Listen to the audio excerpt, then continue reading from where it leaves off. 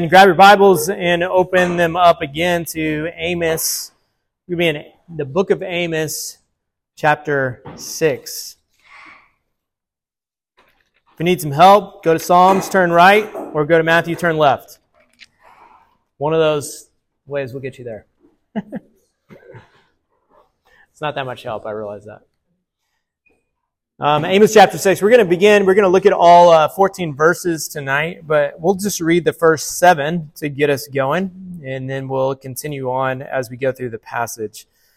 So follow along with me again as we read what we're going to be covering. Woe to those who are at ease in Zion, and to those who feel secure in the mountains of Samaria, the distinguished men of the first of the nations, to whom the house of Israel comes. Pass on over to Calneh and look, and go from there to Hamath the great, then go down to Gath of the Philistines. Are they better than these kingdoms? Or are their borders greater than your borders? Do you put off the day of calamity, and would you cause the seat of violence to approach? Those who lay down on beds of ivory and sprawl on their couches, and eat lambs from the flock, and calves from the midst of the stall, who improvise to the sound of the harp, and like David have composed songs for themselves, who drink wine with sacrificial bowls, while they anoint themselves with the first pick of the oils. Yet they have not grieved over the destruction of Joseph. Therefore they now go into exile among the first of the exiles, and the sprawlers banqueting will turn aside. Clearly, we are continuing on in a theme of judgment in the book of Amos.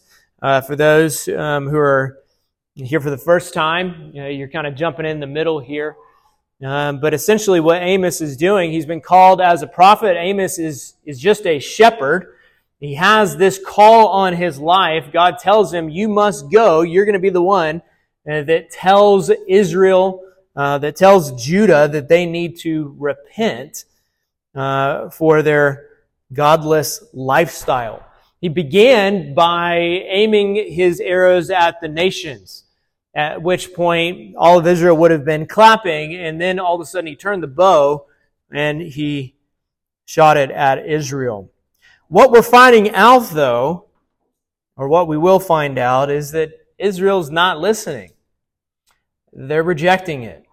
For all the brilliance of those who've been following along, of the illustrations that he's used, of the lion approaching and the danger that is coming if they do not repent, they're just continuing on in their lifestyle. It's having no effect at all. There's a reason for that, and that's because they've allowed some certain attitudes to become ingrained. These attitudes clearly are things that have been going on for a long time, and so now their hearts become hardened to such a point that truth is not penetrating. There's no fear of God in their eyes.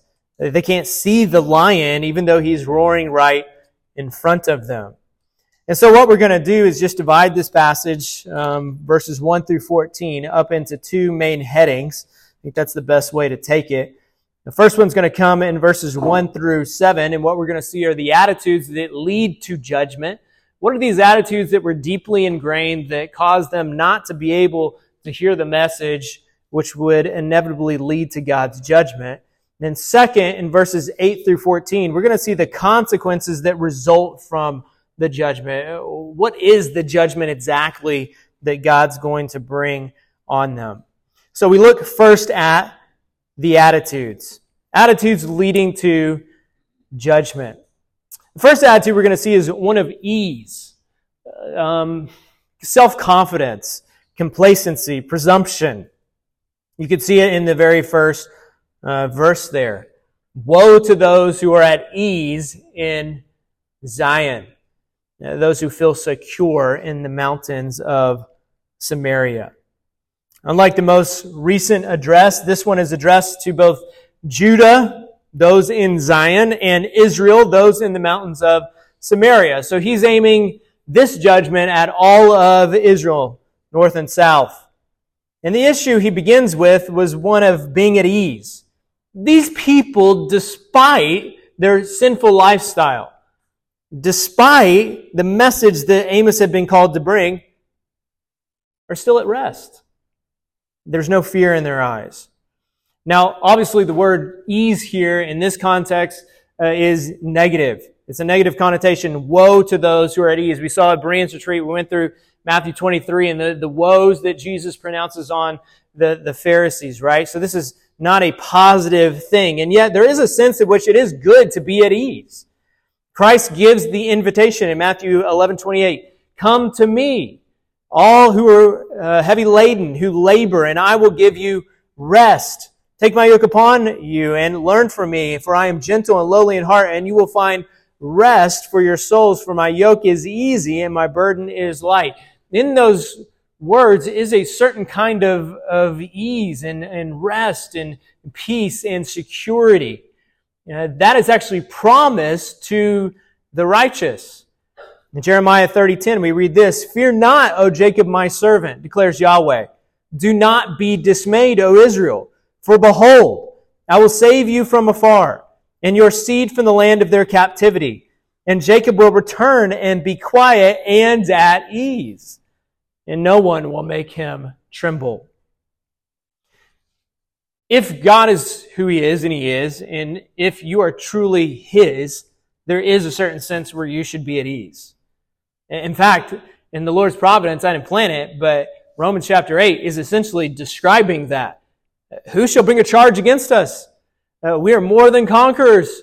No one can take our salvation. That's ease and rest and quiet and peace inside of our hearts. It is a good thing, a blessed thing, with that positive understanding of the word ease, for God's people to be at ease in Zion. And by the way, this kind of ease and rest is denied to the wicked. Isaiah 57:19. Peace, peace to him who is far and to him who is near, says Yahweh. I will heal him. But the wicked are like the tossing sea, for it cannot be quiet, and its waters toss up in refuge and mud. There is no peace, says my God, for the wicked. True ease and true rest is offered to the righteous. It's denied to the wicked. Now, all that as a backdrop to show you all the more the folly that Israel was in. It's denied to the wicked. So then when you see the wicked at rest and at ease, you know that it is false. It's a false security, and in one sense, a kind of judgment. It is, as Spurgeon writes, not the confidence of a man who is pardoned, but the ease of a hardened wretch who suppresses the truth in unrighteousness. Amos 6:1, woe to those who are at ease and who feel secure. So this is a kind of ease of self-confidence that would make you think that you're beyond danger or judgment. It's a false security. It is an ease built upon the sand, a foundation which God promises sooner or later will come crashing down. And so right here from the very beginning, you should at least ask yourself, am I at ease because I know God? Am I at ease because I trust in God's promises? Do I have a true rest or a false one? Matthew 7:24, therefore, everyone who hears these words of mine and does them may be compared to a wise man who has built his house on the rock. The rain descended and the rivers came and the winds blew and fell against that house, and yet it did not fall, for it had been founded on the rock. Everyone hearing these words of mine and doing them may be compared to a foolish man who does not do them, who built his house on the sand. The rain descended, the floods came, the winds blew, slammed against that house, and it fell, and great was its fall. That man who built his house on the sand was at rest falsely, a false security. Psalm 84:5, how blessed is the man whose strength is in you, in God. Verse 7, they go from strength to strength. In other words, there's no end to the amount of strength that we have in Christ. Each one of them appears before God in Zion. For Yahweh, God, is a sun, a shield. Yahweh gives grace and glory. No good thing does He withhold from those who walk blamelessly. O Yahweh of hosts, how blessed is the man who trusts in you. So these men had rest, but not in the Lord, which means they had no rest. Who were these men? The verse calls them, you can see in verse 1, the distinguished men of the first of the nations, which lets us know we're dealing with the kind of men who are of privilege and rank. That these are the leaders, the judges, the men who've been appointed to certain positions in Israel. It goes on to say, those to whom the house of Israel comes. So not only do they have these titles, but people actually looked up to them. They were going to them for wisdom. Not only that, they were the first of the nations, meaning they were not only leaders of their nation, but their nation was ahead of the other nations. And so this would be like the position of America. For example, when Israel was attacked by Hamas, they were really hoping that America would be behind that because we're a leader amongst the nations.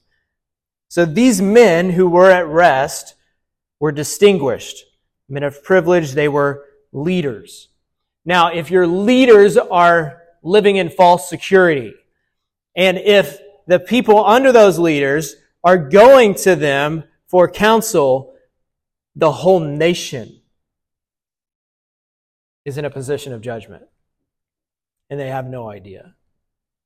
And this surely describes much of what is going on in our nation.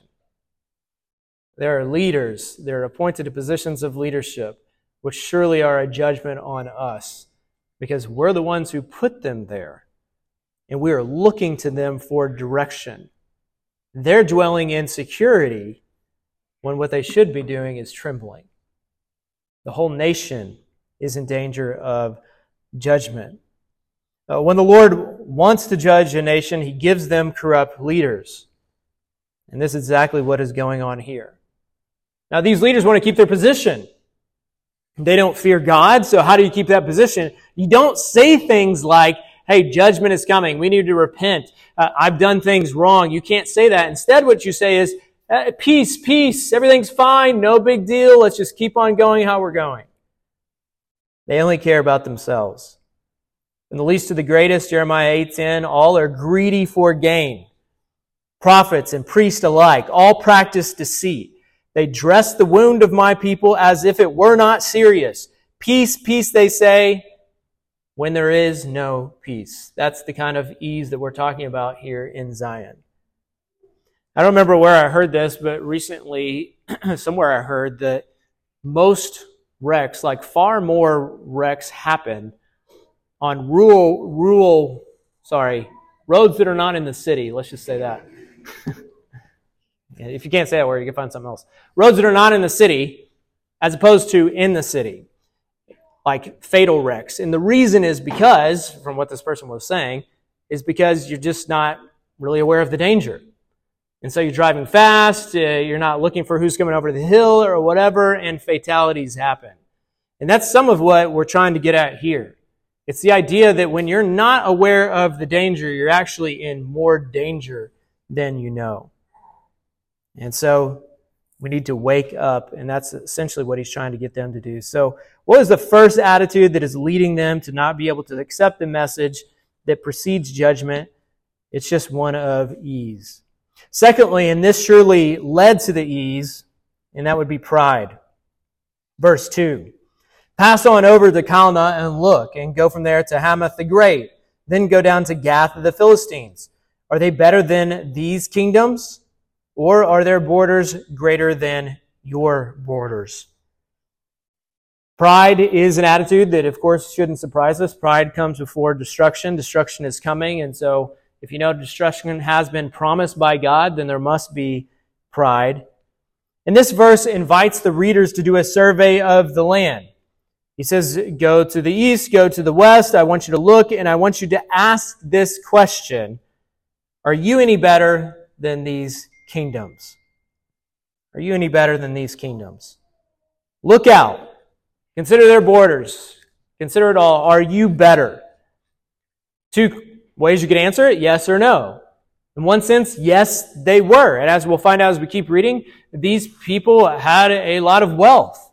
And so you could look at it from a purely physical standpoint and say, yes, I am better than these people materially. I have more possessions. And in a position of pride, you would be tempted to say, well, because I'm better, surely this must mean that the Lord's favor has shone upon me. I'm blessed. Or, in a position of humility, this is the answer that the rhetorical question is actually looking for, you could say, I'm no better than them. And that's actually what he was saying. It's ironic that they probably didn't get it, but what he was saying, as you look at the nations and their sin and what they're involved in, you're no better. You're in the exact same position. Part of the reason that they had been lulled into ease and false security is because they were comparing themselves to others with a standard that was unbiblical, with an easy standard. Of course you feel good about yourself. They were proudly comparing themselves to others. This is the same problem that Jesus addressed in Luke 18. He tells a parable. The parable is to those who trusted in themselves. Why? That they were righteous. And they viewed others with contempt. So these were people who would go over to the nations that would view them with contempt. I'm better than them. 2 men went up to the temple to pray, one a Pharisee, the other a tax collector. The Pharisee stood and was praying these things to himself. God, I thank you that I'm not like these other people, these nations, the swindlers, the unjust, the adulterers, or even this tax collector. He was really good at seeing the sin of other people. He could point it out. He knew all the sins that were going on in his nation. I fast twice a day. I pay tithes of all I get. He knew the good things about himself. He knew the bad things about others. But the surprising thing, and what would have been surprising to the Pharisees, was the contrast. Jesus says, but the tax collector, standing some distance away, was even unwilling to lift his eyes up to heaven, but was beating his chest saying, God, be merciful to me, the sinner. I tell you, this man went down to his house justified rather than the other. For everyone who exalts himself will be humbled. The one who humbles himself will be exalted. There are a lot of issues going on in our nation. And if you're really good at seeing those issues, and you're really good at seeing the good things in yourself, but you can't see your own sin, you're in a very dangerous position. You ought to look at those and say, but for the grace of God, that would be me. You ought to look at those and say, you know what? I'm swimming in some of these same waters. I need to be careful. In some sense, not even able to look up to heaven. Are you humble? In truth, we're no better than the worst of sinners, and we cannot forget this. Even as we look at Muslim nations, we see the atrocities and all the crazy beliefs going on. We know that it's only God's grace that we believe any differently. We're no better. Material blessings, earthly comfort, proximity to truth is no indicator of spiritual health. It's no indicator of spiritual strength. And it might only be the source of pride in your life, which in the end will only make you more deserving of God's judgment. So either you weigh yourselves against God and His Word, or you're really not weighing yourself at all. You must use a biblical standard. Don't ask easy questions. Not, am I better than this person or that person, or am I pleased with myself? You're always going to answer those questions in a way that makes you feel better. Ask, how do I compare to Christ? How do I compare to God? How am I living up to the perfect standard? Where am I failing? Ask hard questions. And then humbly repent with an attitude that understands you're no better than the next person.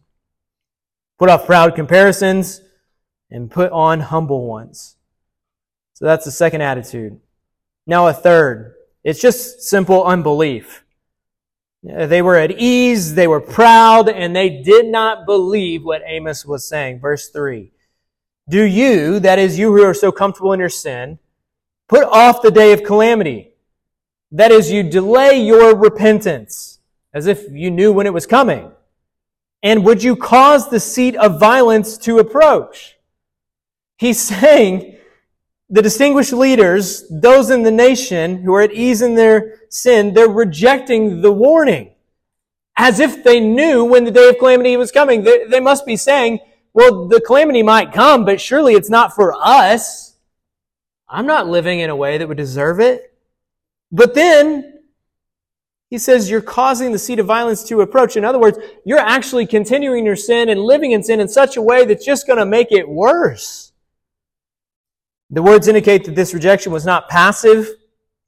It's active. He says, do you put off, or literally translated, do you throw off or cast aside? In other words, they heard the message, they understood the message, and no problem understanding it. They got exactly what Amos was saying, but they threw it off in disgust. They didn't want any part of it. The message was clear, but they rejected it and casted it aside. And since they were the leaders, they led others to do the same, by example and most likely through their words. So their nation was completely unprepared for the coming judgment. Not only did they reject the coming judgment, but they rejected their need for repentance, and they continued in their sin. They were like the men of 2 Peter 3, who, although had been warned, will be warned, they just continue mocking God and mocking those who were speaking the word. So they had an attitude of ease, pride, unbelief, or rejection, and then one more attitude, and that is greed. Greed. Greed is something in nations that typically is at the end of their life cycle. Just greed, luxurious living. Look at this, and just look at the words in verse 4 through 7.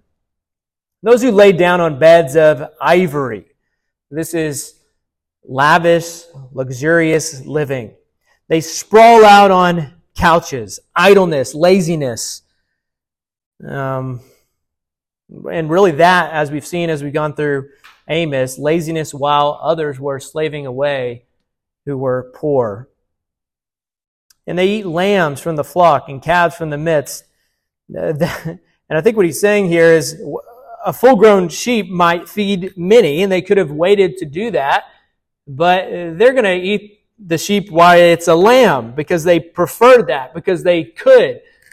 It's just all about luxury, concern, self-satisfaction.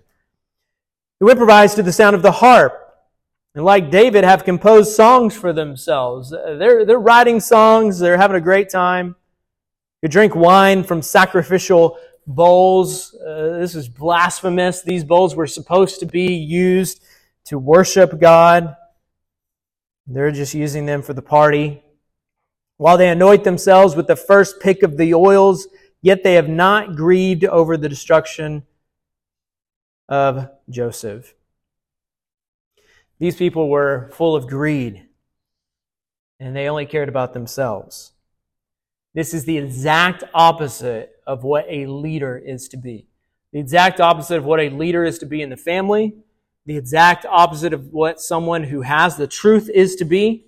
The exact opposite of what a leader in a religious context is to be. The exact opposite of what a leader of a nation should be. This is exactly what the world does. This describes our nation. The leaders of our nation are not out, for the most part. I can't see their hearts to serve everybody else.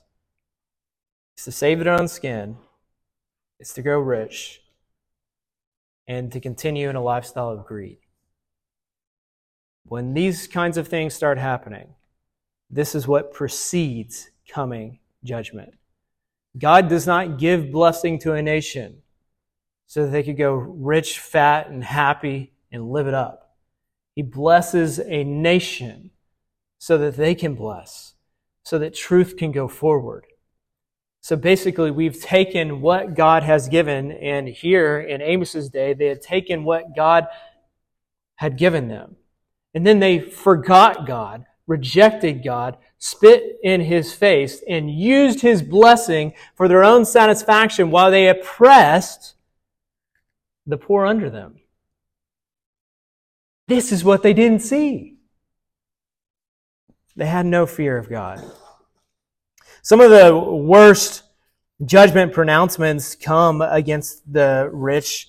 We don't have time for it, but you can read about it in James chapter 5, where it talks about weeping and howling and the miseries that are coming upon them. 1 Timothy chapter 6 talks all about the dangers and the temptations that accompany money. Fall into temptation, a snare, foolish, harmful desires, plunge men into ruin and destruction, the love of money, the root of all evils, wandered away from the faith, pierced themselves with many griefs. Money is a danger. Luke 12:15, Jesus said, "Watch out, be on your guard against every form of greed. For not even when one has an abundance does his life consist of his possessions." Leaders of Amos' day were living like kings, and as such, they were not serving the Lord, but they were serving their own appetites. They had no concern for the people under them, only concern for their own selfish desires. Romans 16:17, I appeal to you, brothers, to watch out for those who cause division, create obstacles contrary to the doctrine that you've been taught. Avoid them, for such persons do not serve our Lord Christ, but their own appetites. With smooth talk and flattery, they deceive the hearts of the naive. Why the smooth talk? Why the flattery?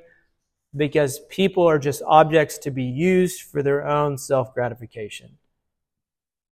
So, if you in any sense look at others in that way, you're in a dangerous position. You might have money, you might not have a lot of money, but you can still have greed. And Jesus says, watch out for every form of greed, because that creates a temptation to misuse God's blessing, to misuse people whom were created in the image of God, and to deceive yourself such that you will one day be judged and not know that it's coming. All this they did, and yet it says they did not grieve over the destruction of Joseph. They might have grieved had they lost all their money, but when there's a real tragedy, they cannot grieve. So it flips everything around. The emotions are all out of whack. What's the result? Therefore, verse 7, they will now go into exile among the first of the exiles. The sprawlers, those who are laid out on their fancy couches while they eat, banqueting, will turn aside. The ESV translates it this way. I like this. Therefore, they shall now be the first of those who go into exile. The leaders are going to be the first escorted out of here. This is a promise. Did it happen? Excavations of the area show ruins in Samaria that have extravagant use of ivory, decorative purposes laid out everywhere, and it also shows a violent overthrow of some kind. It did happen because God promised it would happen. And the first here, the leaders, the distinguished men, the rich, became last. The exalted were humbled, which is another promise in the Bible. If you exalt yourself, you will be humbled. You humble yourself, you will be exalted. There is a great reversal coming. Jesus talked about this with the rich man and Lazarus. The rich man had everything he wanted. Lazarus had nothing. But when they both died, suddenly there was this great reversal. Live for the good reversal, not the bad reversal. One day things are going to be reversed. If you're humble, you're going to be reversed to such a state that you would have never thought possible. You'll be exalted, glorified. You'll see the Son of God face to face. You'll inherit things that you never thought were possible because Christ owns all. Now you are co-heirs with Christ. But if you're rich and you're greedy, that reversal is going to be similar, but completely opposite. You have nothing and always want, and eternal destruction in fire forever. Greed on this earth is not worth eternal damnation.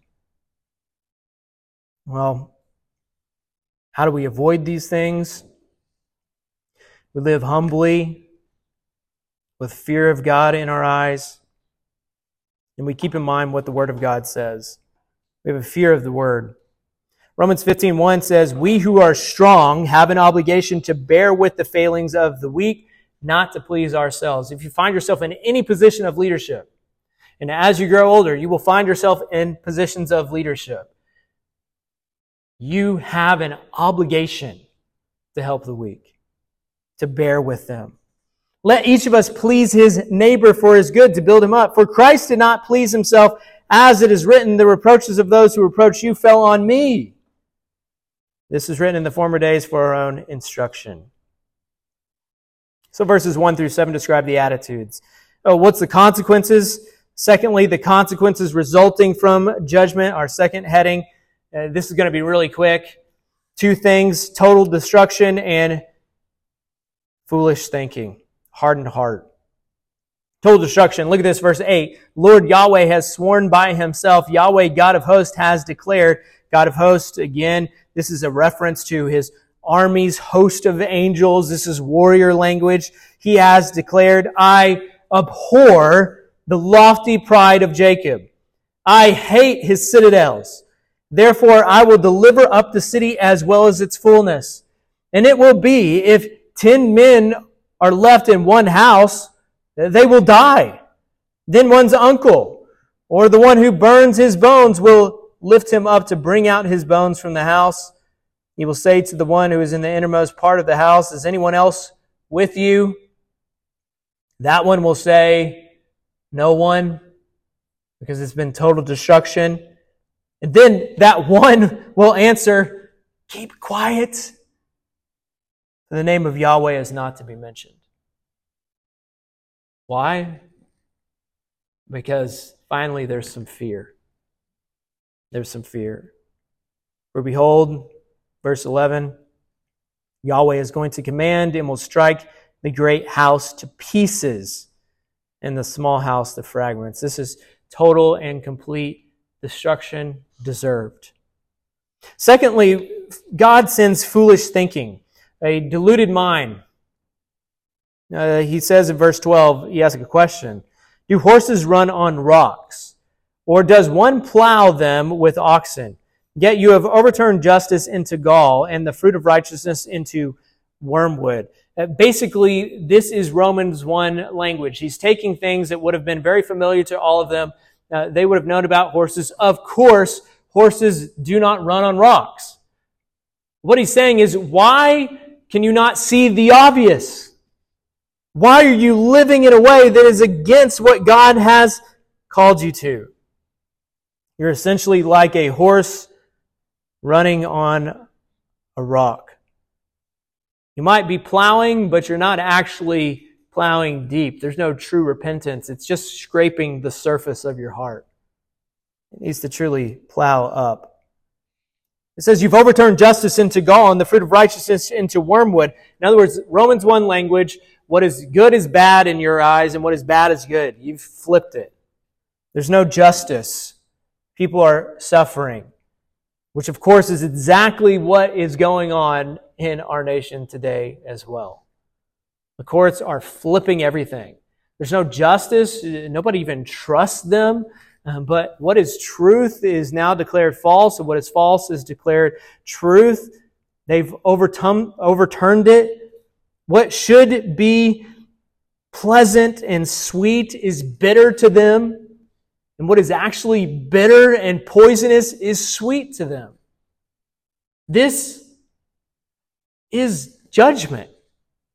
This is a consequence of the attitudes we've been looking at. When you get to this point, judgment's here. Consequences are coming. All came because of pride. He says in verse 13, "You who are glad in Lodabar and say, 'Have we not by our own strength taken Carnim for ourselves?'" What's he saying there? They're taking credit for their victories, for their position of leadership, for the blessings. They are not giving any credit to God. So they flipped justice. What's bad is good and good is bad. They flipped all of that. They're running their nation into the ground, and yet while they do that, they're just boasting about their current position, which is about to fall off a cliff. Amos 6:14, God would soon show them how delusional and foolish their thinking was. For behold, I am going to raise up a nation against you, O house of Israel, declares Yahweh, God of hosts. It will press down on you from Lebo Hamath to the brook of Arabah. Total destruction is coming. And maybe they would remember these words when it was coming, but by then it would be too late. So, of course, all of this we want to avoid. We want to avoid this. You don't want to live in dread of this either. In one sense, I want all of you to be at ease walking out of this room. But it needs to be the right kind of ease. Came across an illustration. It was an old preacher who was once told by one of the members of his congregation that he did not think that people should be made uncomfortable in his church. And the old preacher said, I agree.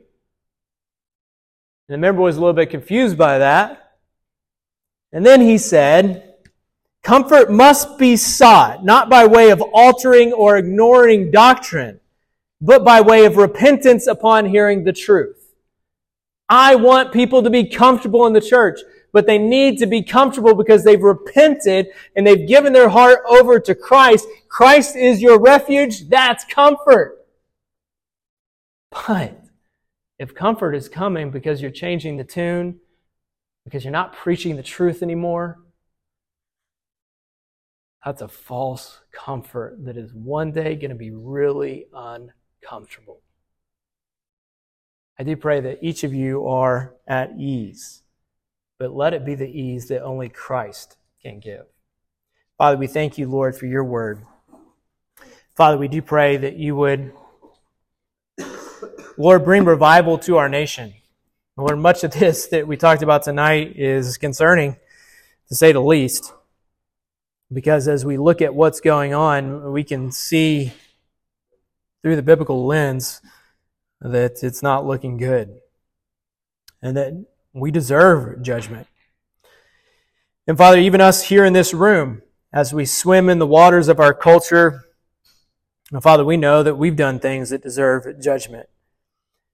And so where do we have to go? Where can we flee from judgment? And that's only in your Son, Jesus Christ. And so, Father, we thank you that your promise is sure and true and that we can trust it. And Father, I pray that all of us would come not only to trust in this promise, but Lord, to pursue Christ with all of our heart each day. Lord, to tell others not only of the coming judgment, not only of their need to repent, not only of their foolishness, but to tell others of how good Christ is and that refuge can be found only in him. Lord, we thank you for the sweetness of your word. We pray this in your Son's name. Amen.